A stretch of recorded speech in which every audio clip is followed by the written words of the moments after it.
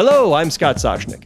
And I'm Eben Novy-Williams, and you're listening to the $3 billion private equity injections podcast, The Sporticast.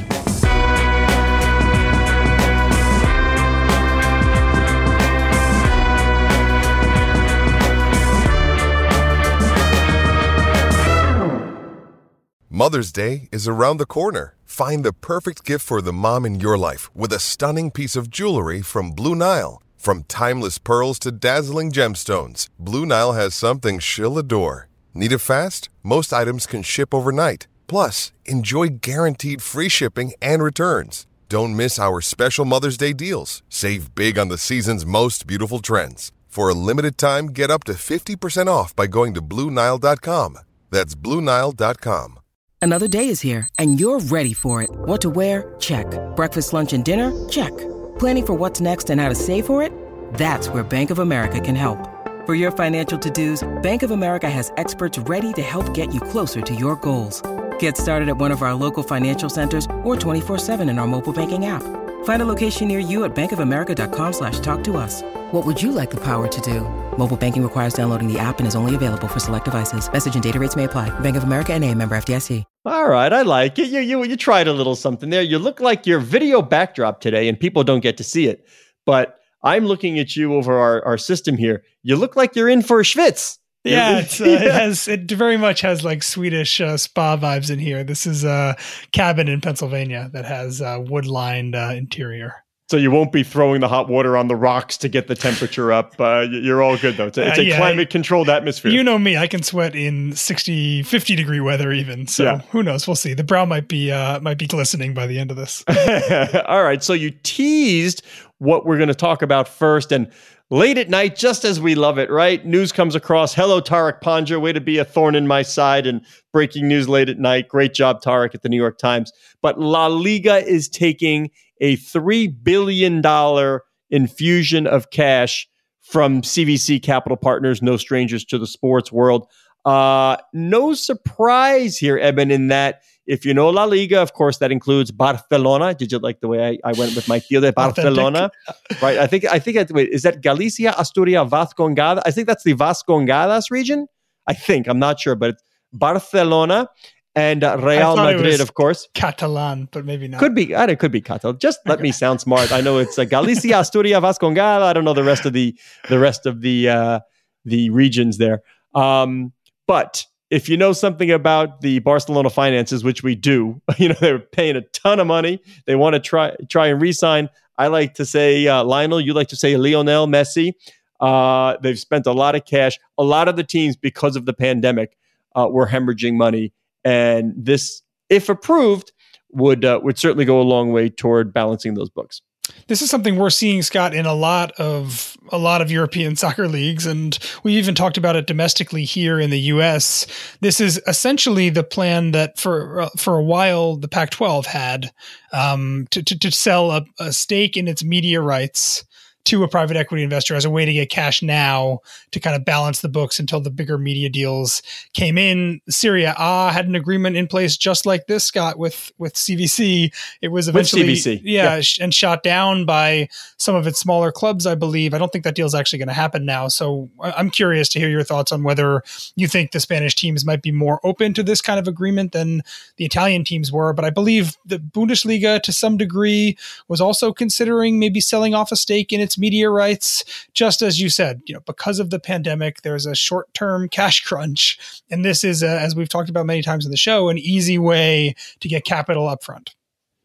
Yeah, I've talked to some folks involved with La Liga. The expectation, and by the way, they didn't want this to go the way of the Super League.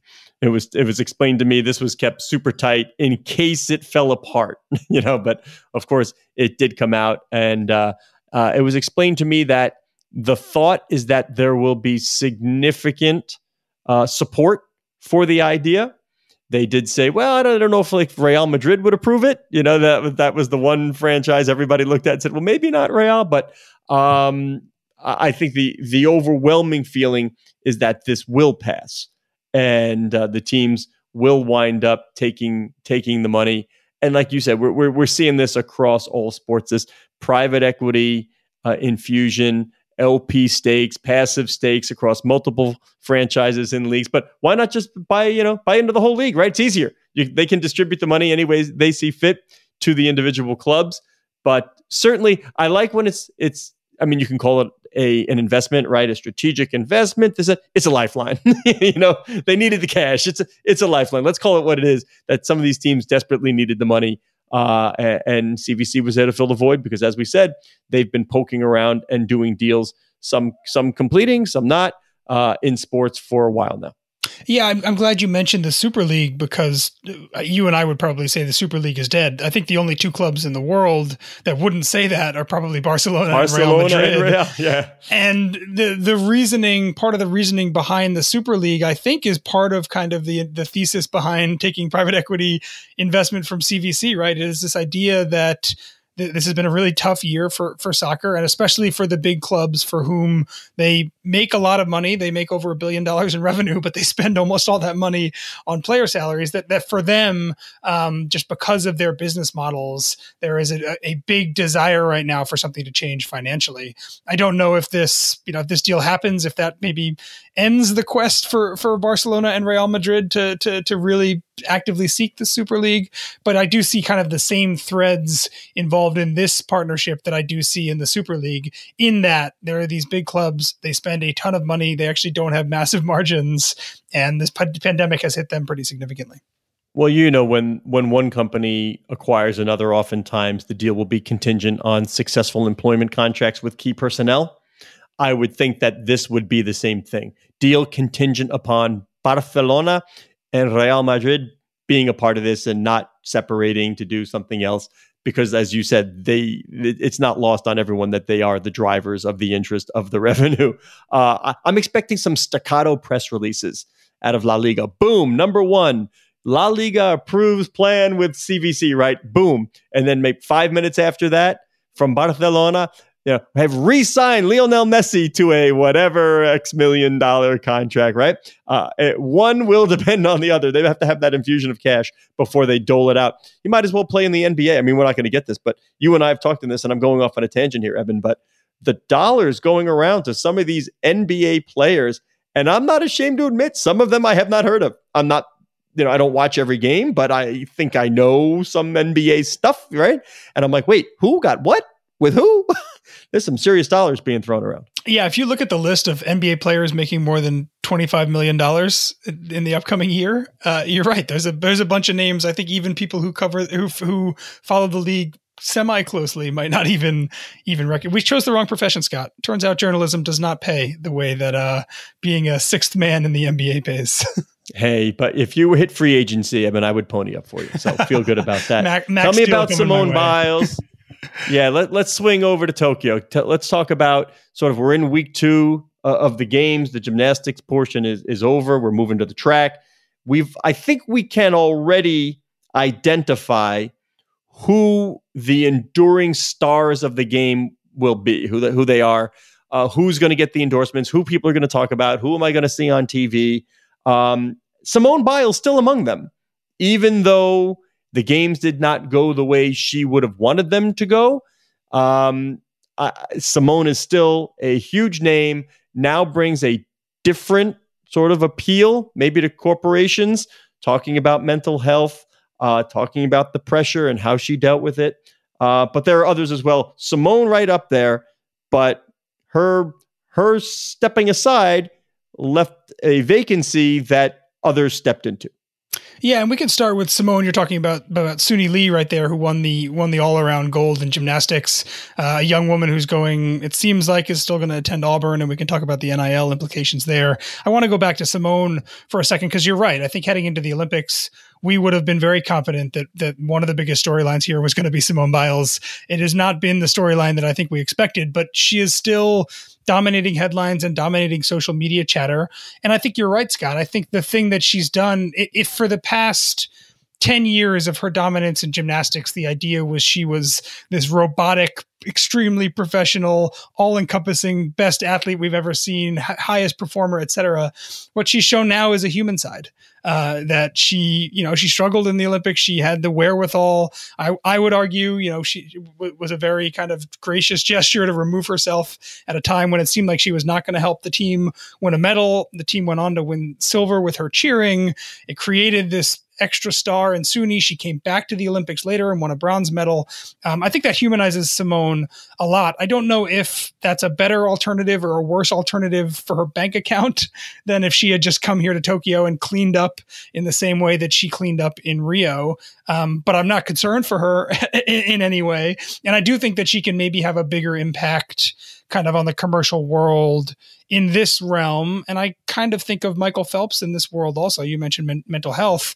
Michael Phelps has pivoted since he's no longer the best swimmer in the world. He's pivoted to being a big advocate and an investor in the mental health space. And if Simone wants to do that, I think there's a tremendous opportunity there for her as well. I think there's a tremendous opportunity for all these athletes, especially those that cleaned up and make it look easy, because that would obviously be Caleb Dressel in the pool.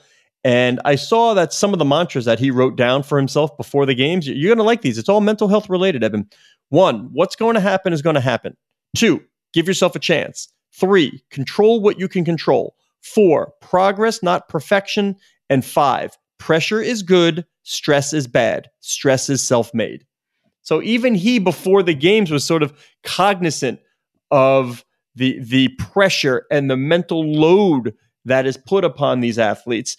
And I think there's room for him there, but he's another one, surely the standout star. If we're going to give like gold medals coming out of these games, Simone Biles is still there, big name, maybe in a new area. Caleb Dressel, you mentioned Suni Lee for sure.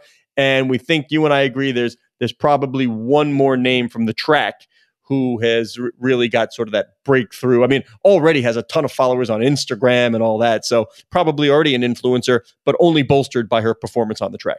I think we're talking about Sydney McLaughlin there, who just won gold in the 400 meter. I believe she set a world record.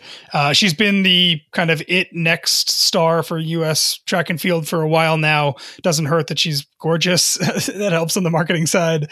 And there was a big push a couple years ago when she was a sneaker free agent to see who was going to sign her. I think the common expectation was that it would be Nike because Nike is so dominant in that world. She ended up with New Balance, which is actually carving out a pretty nice track roster for itself. I believe the woman who finished second to Sydney McLaughlin, I believe she's a New Balance athlete. Also, Gabby Thomas, another American star, she's a New Balance athlete, I believe. But yes, I think Sydney McLaughlin, if you try to think forward to 3 years to Paris, Sha'Carri Richardson, I think for other reasons is going to be a huge name on the track, but Sydney McLaughlin is someone that is not going away anytime soon, it sounds like. Yeah, definitely. They had some young athletes too. Some seriously young athletes that were accomplished on the track that get you the feeling that another 4 years and you're going to hear more and more, and stardom is sure to emerge. Now, you of course were a star on the lightweight football team at Princeton. If you were a gymnast, Eben, which would be your event? What do you think you'd be good at? Oh, I would be bad at all of them. I saw one of the athletes yesterday, like doing incredible releases on the high bar, some guy, and he missed, went crashing down on his back and then got back up and continued the routine and went crashing back down on his face. I was like, oh my Lord, this poor guy. But finished up with a smile on his face. Made me think of you. I'd like to think I'd be good at the rings, but I'm sure I would not be. But to close the book on gymnastics, let's go back to Suni Lee for a second, because she is having a lot of success. Right before she was possibly going to college, she'd committed to Auburn. It was unclear if she was going to go at all. Now I think she is going to go, and because of name, image, and likeness, I think that's a big factor here. She is, one of the future stars of the sport. In a normal world, you win a gold medal and you essentially go pro and you start touring and making a lot of money because you're a huge name. Now, in some ways, she can do both of those things, Scott. She can go to Auburn. She can compete on the team in gymnastics. I'm sure she'd do very well. And simultaneously, she can capitalize commercially on the gold medal that she won and the silver medal that she won in the team competition, et cetera. We're seeing a change in the market here. Yeah. If there was no NIL, I always want to leave a little room for, of course, maybe she's just so into the education that she'd go do it. I get that. But I will say it hyperbolically that there's zero chance that she would be going to university come, another few weeks right now, no time to be on campus, if that prevented her from cashing in on the millions that whether, whatever the cereal, the athletic line, the sneak, whatever it may be. Now she has that option, can go to school, can also make money from name, image, and likeness. And don't you think, by the way, from the university standpoint, that all the promotion with having her associated with Auburn University only buoys Auburn? It's a good thing. So much more attention. I don't think you and I, in the next 4 years, would have ever once spoken about the Auburn gymnastics team, male or female. However, we're going to take a peek now over the next 4 years. You're 100% right. And you know that I've been saying this for the past year as we knew NIL was coming. The idea that teams were going to be on the opposite side of these deals, I always thought was laughable. We've now seen two different schools. I know UNC is one. I think Ohio State is the other, that is now essentially creating an avenue for their athletes to use the school marks to do deals. This is the way I think it was always going to go. Auburn wants the Auburn logo on Suni Lee when she's on the Wheaties box, when she's doing the car commercial, when she's doing X and Y. There's so much, you're right, so much added benefit to the school there. We talk about this a lot. The athletes are bigger stars than the teams that they're on most often.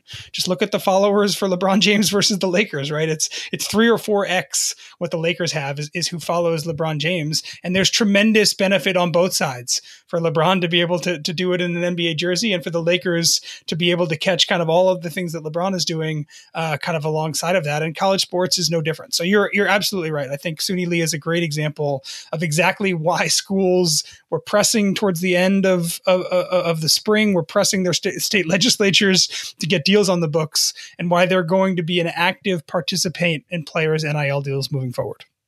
Yeah, they always say in college athletics that the sports teams are the front porch, to the university. That's a good way in, and then you get in and you can do all the academics and everything else.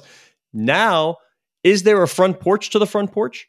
That the athletes themselves are the front porch, even more so than obviously if you're at Alabama or Auburn, it is the football team. I get that. But if you're a star quarterback at one of those programs, you certainly have just as much cachet and the ability to pull in eyeballs to you, to the team, and then moving forward to the university. Be great to see next year the applications to Auburn. What was it that drew you here? If we get a little checkbox, is it the campus, the major, Suni Lee? What was the reason? Why are you here at Auburn University? It'd be interesting to see how much she does drive applications. Yeah, absolutely. And I think this is one of those things where the sum is worth more than the whole of its parts. I'm butchering the phrase there. Yeah, that was not good. No wonder you can't close the show. It is rare, and Suni Lee is a rare exception here, but it's kind of rare for athletes to get to college and have a massive following already. In a lot of ways, the college is the springboard by which they get that massive following. So it's not like a professional athlete who maybe comes to his new team with a huge following. Suni Lee, again, I think is the exception here. But yes, I think that the schools that are going to be on the cutting edge here are the ones that recognize that if we work with our athletes, we can help them raise their profile. That in turn helps raise our profile. And that helps from a recruiting advantage. I mean, again, we haven't talked about it directly, but this is going to help Auburn gymnastics recruit for sure. Come be on the team with the all-around Olympic champion. That is also going to help tremendously, probably not just for its gymnastics, but for its athletic department as a whole. So there are so many ways beyond even just the marketing deals in which Auburn benefits from whatever the structure is that lets Suni Lee decide, I just want a gold medal and I'm going to go to school and compete in the SEC. All right, you just had a mouthful there, but I'm going to force you to speak a lot again because you wrote the story on Olympic ticketing, some big changes coming. What do we need to know and who is affected? Yeah, I think if anyone who's listening here has ever tried to buy tickets for the Olympics from the U.S., you're familiar with a company called CoSport or a company called Jet Set Sports. It's actually the same company. They have, for more or less the past 30 years, had the monopoly on U.S. Olympic ticket sales, and they've done that through a partnership with Team USA. That now appears to be changing. It's been very controversial for a while now. It's controversial currently because they're being sued by people who were not given 100% refunds for Tokyo tickets that they bought. If you bought tickets for Tokyo in Canada, for example, you got a 100% refund. If you bought them in the US, you only got about a 75% refund. So there's a lawsuit going here. Their deal ends after Beijing, and it does not seem, Scott, like there's going to be a ton of foreigners, if any foreigners, on the ground in Beijing buying tickets. So that's going to be another financial hit. But the biggest problem for this company is that the IOC is totally redoing its ticket strategy. And as I've said, the way it works right now is if I'm an American, I have a different set of options when I'm buying than I do if I'm a Canadian, if I'm in Great Britain, if I'm in Japan. Each country has its own kind of individual ticket ecosystem. The IOC, in conjunction with the organizing committees in Paris, in Milan Cortina, and in LA, is thinking, you know what, why don't I just have one platform? Why don't I make it so that if you want to go to the Olympics from Japan, from Germany, or from the US, you're all looking at the same hospitality options. You're all looking at the same ticketing options. That seems like it's going to be what's going to be in play from 2024 moving forward. So for a company like CoSport, Jet Set Sports, they've had this really big business advantage for the past 30 years. And it seems like that's going to start disappearing starting in 2024. Well, it seems so. If you look at Canada, US, it's like 2-0 Canada. 1, they get their refunds. 2, the soccer team beat the U.S. women. It's like 2-0 Canada over the U.S. already on these 2 big Olympic events. Here's the fun one, by the way. And I love unleashing Mike McCann on things because I already know when we talk about stories, I'm like, all right, I'm going to be smarter when this is over. And again, those of you who listen to our podcast at our former stop, I always would say, I don't know what I think until Mike McCann tells me what I need to think. So I was interested to see what he would come up with on this. Guardians versus Guardians. Major League Baseball's Cleveland Indians, of course, announced they are changing the name to the Cleveland Guardians. For those of you who do not know, these big statues on the bridges in Cleveland, they are the guardians of transportation. They didn't just pull it out of nowhere. It is related to the history of the city, so that's the reason they did it. But there is a roller derby team in Cleveland called the Cleveland Guardians. Now, they did not trademark the name, but they have been using it commercially for several years. And after the baseball team announced, they did move to trademark Cleveland Guardians. Oftentimes, this sort of thing will be cleaned up before anything is announced, but that is not the case here. What did you glean from Professor McCann's article? I mean, there's 2 things that I gleaned. First of all, I didn't realize this, but apparently the Cleveland Indians, when they were shopping their new name, they moved to trademark this first in Mauritius, the country in the Indian Ocean, as a way of, it seems like, trying to start a trademark process without the U.S. media, like Michael McCann, like you or I, getting wind of where they were leaning. As some people may know, and maybe they don't, oftentimes when teams are picking a new name, we'll use the Washington football team, for example. There are journalists that are scanning the trademark applications on a daily basis, hoping to get some sense of where the team is going by early trademark applications. And if any crazies want to join the fun, that's uspto.gov. Exactly. Trademark search, basic word search, go have your fun. Live Dead, you'll learn a whole bunch. You're going to go down a rabbit hole. Tweet at us next week and let me know how much productivity you lost because you're checking out trademarks. So to avoid that, the Indians started this process in Mauritius in April, it sounds like. They announced the new team name in late July, sorry. And then when they apply on the USPTO, they reference, oh, by the way, in this other jurisdiction in the Indian Ocean, we've been trying to do this since April. So that's our starting date for when we're trying to do it. The other thing, which Michael McCann lays out so well, is that being the first to trademark things is not necessarily the thing that the law bends towards. It really bends towards who's the first to use those trademarks. And in that scenario, I mean, this roller derby circuit, Scott, owns clevelandguardians.com. It's hard to argue that they were not using this first. They are also, it seems like at this point, starting to sell merchandise. They're both sports and entertainment assets. There's a lot of overlap even in the industry as a whole. But it seems like a massive oversight for what probably had a ton of consultants working on the process of getting the Indians a new name. And I'm not going to name names, but do you remember years ago when our previous podcast was called the Bloomberg Business of Sports. Somebody else in the podcast world also had Business of Sports in him and reached out to me and was sort of hinting like, hey, I have a show called this and it's Business of Sport. And, I've been using it since we started the show this way. And my response, having dealt with this quite a bit, knowing about first use importance, was like, my response was, well, I'm not sure if you're aware, but we did start the Bloomberg Business of Sports report like 9 years ago. So never heard back from that particular person. Well, I thought it was a little odd just because it's like, oh, Business of Sports. It's just a genre, right? It's only normal if there is more than one show just to sort of use that as Sporticast, we're special now. This is a great one. We didn't have to say Business of Sport. It's the Sporticast playing off Sportico. But it did kick in the memory that these things happen large scale, small scale, and that first use exception did ring in my head. So it'd be interesting to see if the baseball team cuts a check, if the roller derby team is open to that. Who knows? But I don't know. Tell me about Notre Dame football, by the way. This just popped up, and I think it's the way we're going nowadays. If you want to watch the Notre Dame opener, was it Toledo, right? Toledo, Notre Dame, Toledo. Yeah. Don't put on NBC. I mean, an NBC property, yes, but not NBC proper.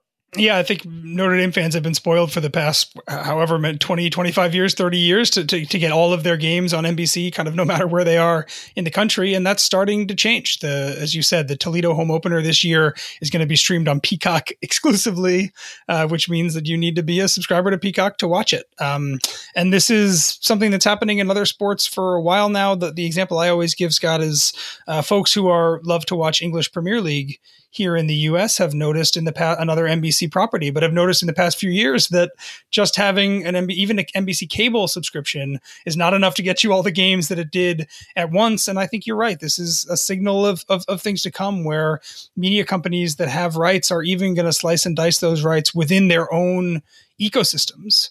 And when you're a company like NBC... Just look at the Olympics, right? I don't want to go down the rabbit hole. And my God, if we had Krupe on the phone, we'd never get off this podcast. But I mean, just look at the Olympics. If you wanted to watch men's basketball, that was only on Peacock. You had to have the subscription.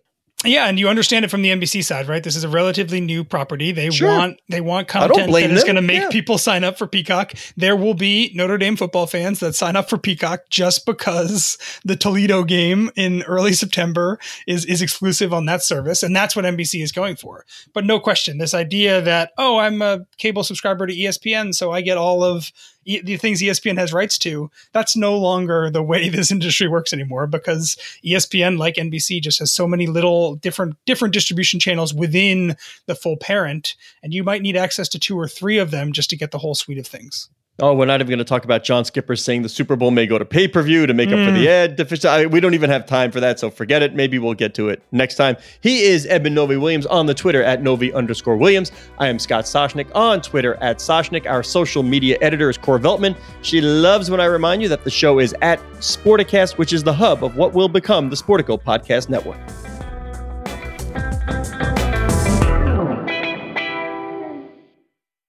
Hey guys, it is Ryan. I'm not sure if you know this about me, but I'm a bit of a fun fanatic when I can. I like to work, but I like fun too. It's a thing. And now the truth is out there. I can tell you about my favorite place to have fun. Chumba Casino. They have hundreds of social casino style games to choose from with new games released each week. You can play for free anytime, anywhere. And each day brings a new chance to collect daily bonuses. So join me in the fun. Sign up now at ChumbaCasino.com. No purchase necessary. VGW Group. Void where prohibited by law. See terms and conditions. 18+. Step into the world of power, loyalty, and luck. I'm gonna make him an offer he can't refuse. With family, cannolis, and spins mean everything. Now, you wanna get mixed up in the family business. Introducing The Godfather at ChumbaCasino.com. Test your luck in the shadowy world of The Godfather slot. Someday, I will call upon you to do a service for me. Play The Godfather now at ChumbaCasino.com. Welcome to the family. No purchase necessary. VGW Group. Void where prohibited by law. 18+. Terms and conditions apply.